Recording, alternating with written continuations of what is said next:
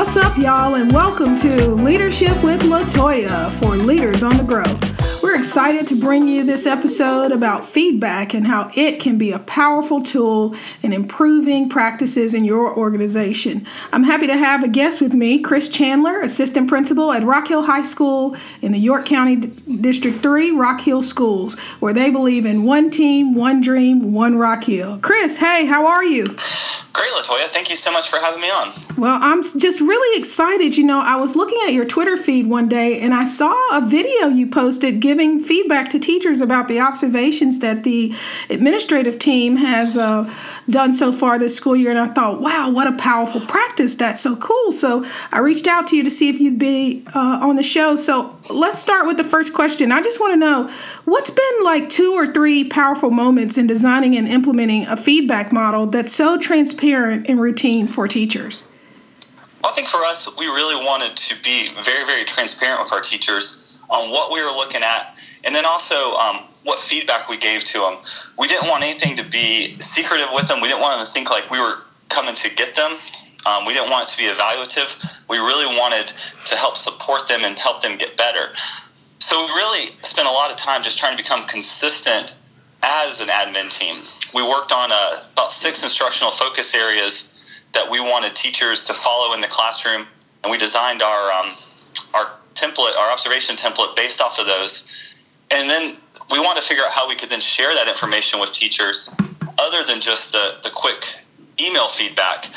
So when I heard you guys talking about a video on your podcast, I decided to bring it back to my team, and kudos to them, they were all willing to jump on board. And so we were able to spend more time on the video talking about our instructional focus areas, because we really don't have faculty meetings. A lot of the time is spent in professional learning communities. And so that allowed us to share with our faculty when we really wouldn't have had the time to do so, and allowed us to then go refocus on our instructional focus areas.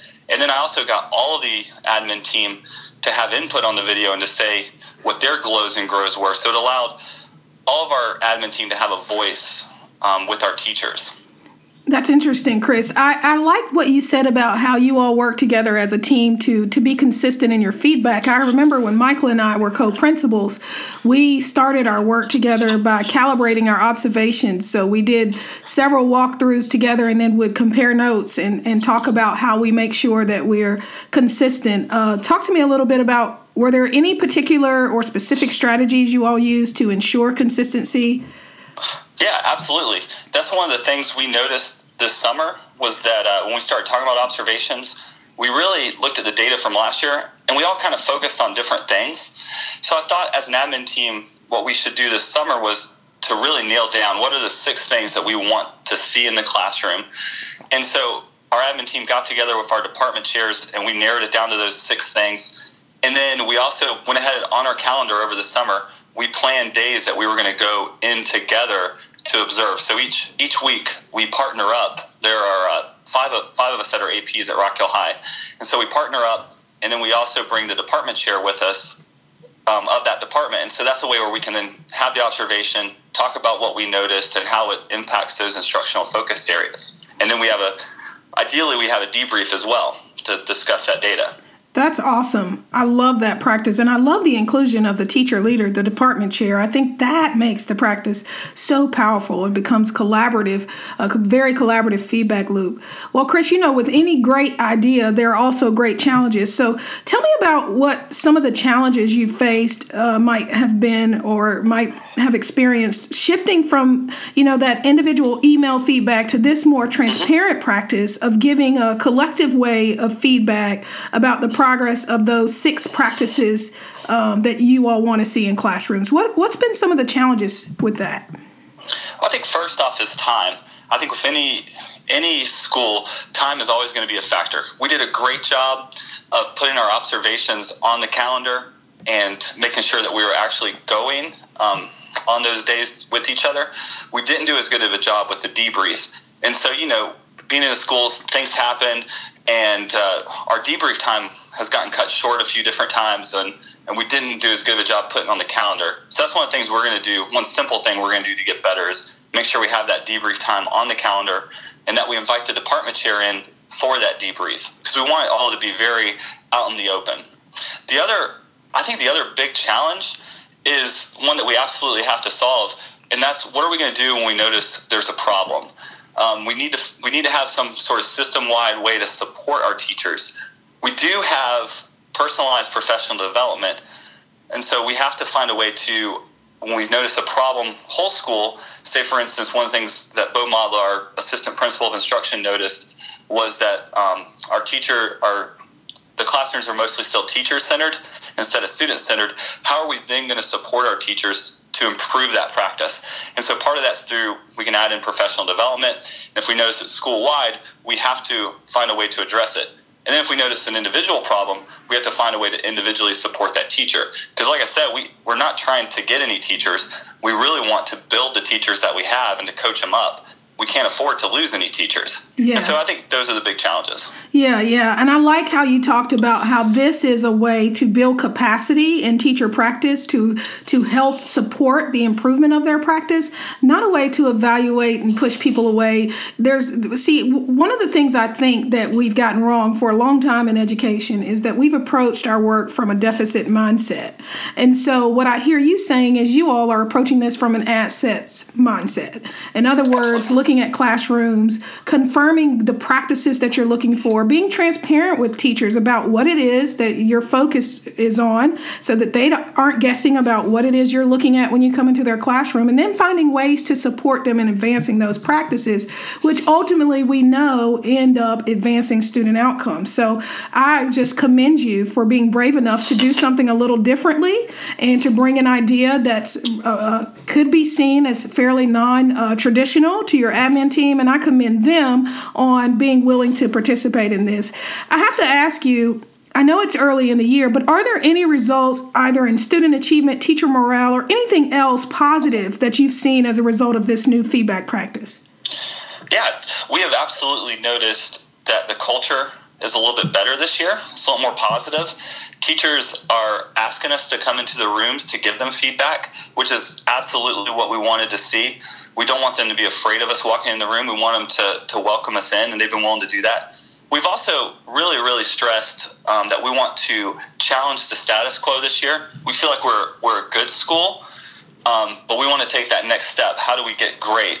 And so we really pushed our teachers to take risks in the classroom, and we've noticed that as we've gone around, that they've been willing to take risks, they're willing to change things up. I think the one piece of data that I've noticed that's improved has to do around cold calls, which I got the idea of cold calls from your session at SCAZA. And I think that was the one I got the most pushback on teachers for was asking them to do cold calls in the classroom. And the first few weeks we were in there, didn't notice a lot of cold calls, but in the last few weeks we noticed a lot more cold calls. So I think that's one of the positives that we've noticed, and that we see that teachers are listening to us and listening to our feedback. Well, that's awesome. That's awesome. And, what some of what you describe is what I'd expect, because I wrote a blog recently for Teacher to Teacher about instructional feedback, and it was featured on their page. And one of the things I talk about is how, I believe that most teachers want something more than great job, good job. They want to be affirmed and confirmed and clear about what they're doing well, and they want support around those places where they can improve. I believe that's what most people want, and what I hear you saying is that teachers are getting that. And I think what really makes my heart happy is to hear you say teachers are asking for you to come into their classroom, which confirms my belief that that is what folks want. Well, Chris, talk to me a little bit about how shifting this practice and implementing this new feedback designed practice, what has this done for you as a leader in terms of your philosophy around instructional leadership? I think it comes back to something I actually learned from you at SCAZA, which was the importance of focus and clarity.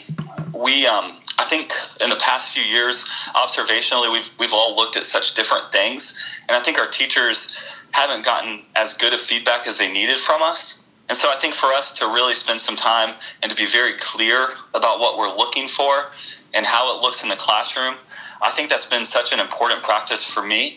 It's really good for us to all be on the same page as an admin team and really to build each other up. I think it's one of the big things. Another big positive for us is that our admin team has really had a very good PLC this year in terms of talking about the observation data, talking about what we want to see instructionally, and building each other's capacity. Because we really, at the end of the day, we really have to support each other as a team and help each other get better in that regard. Because we spend a lot of time doing management aspects, but we need to still be instructionally focused as well.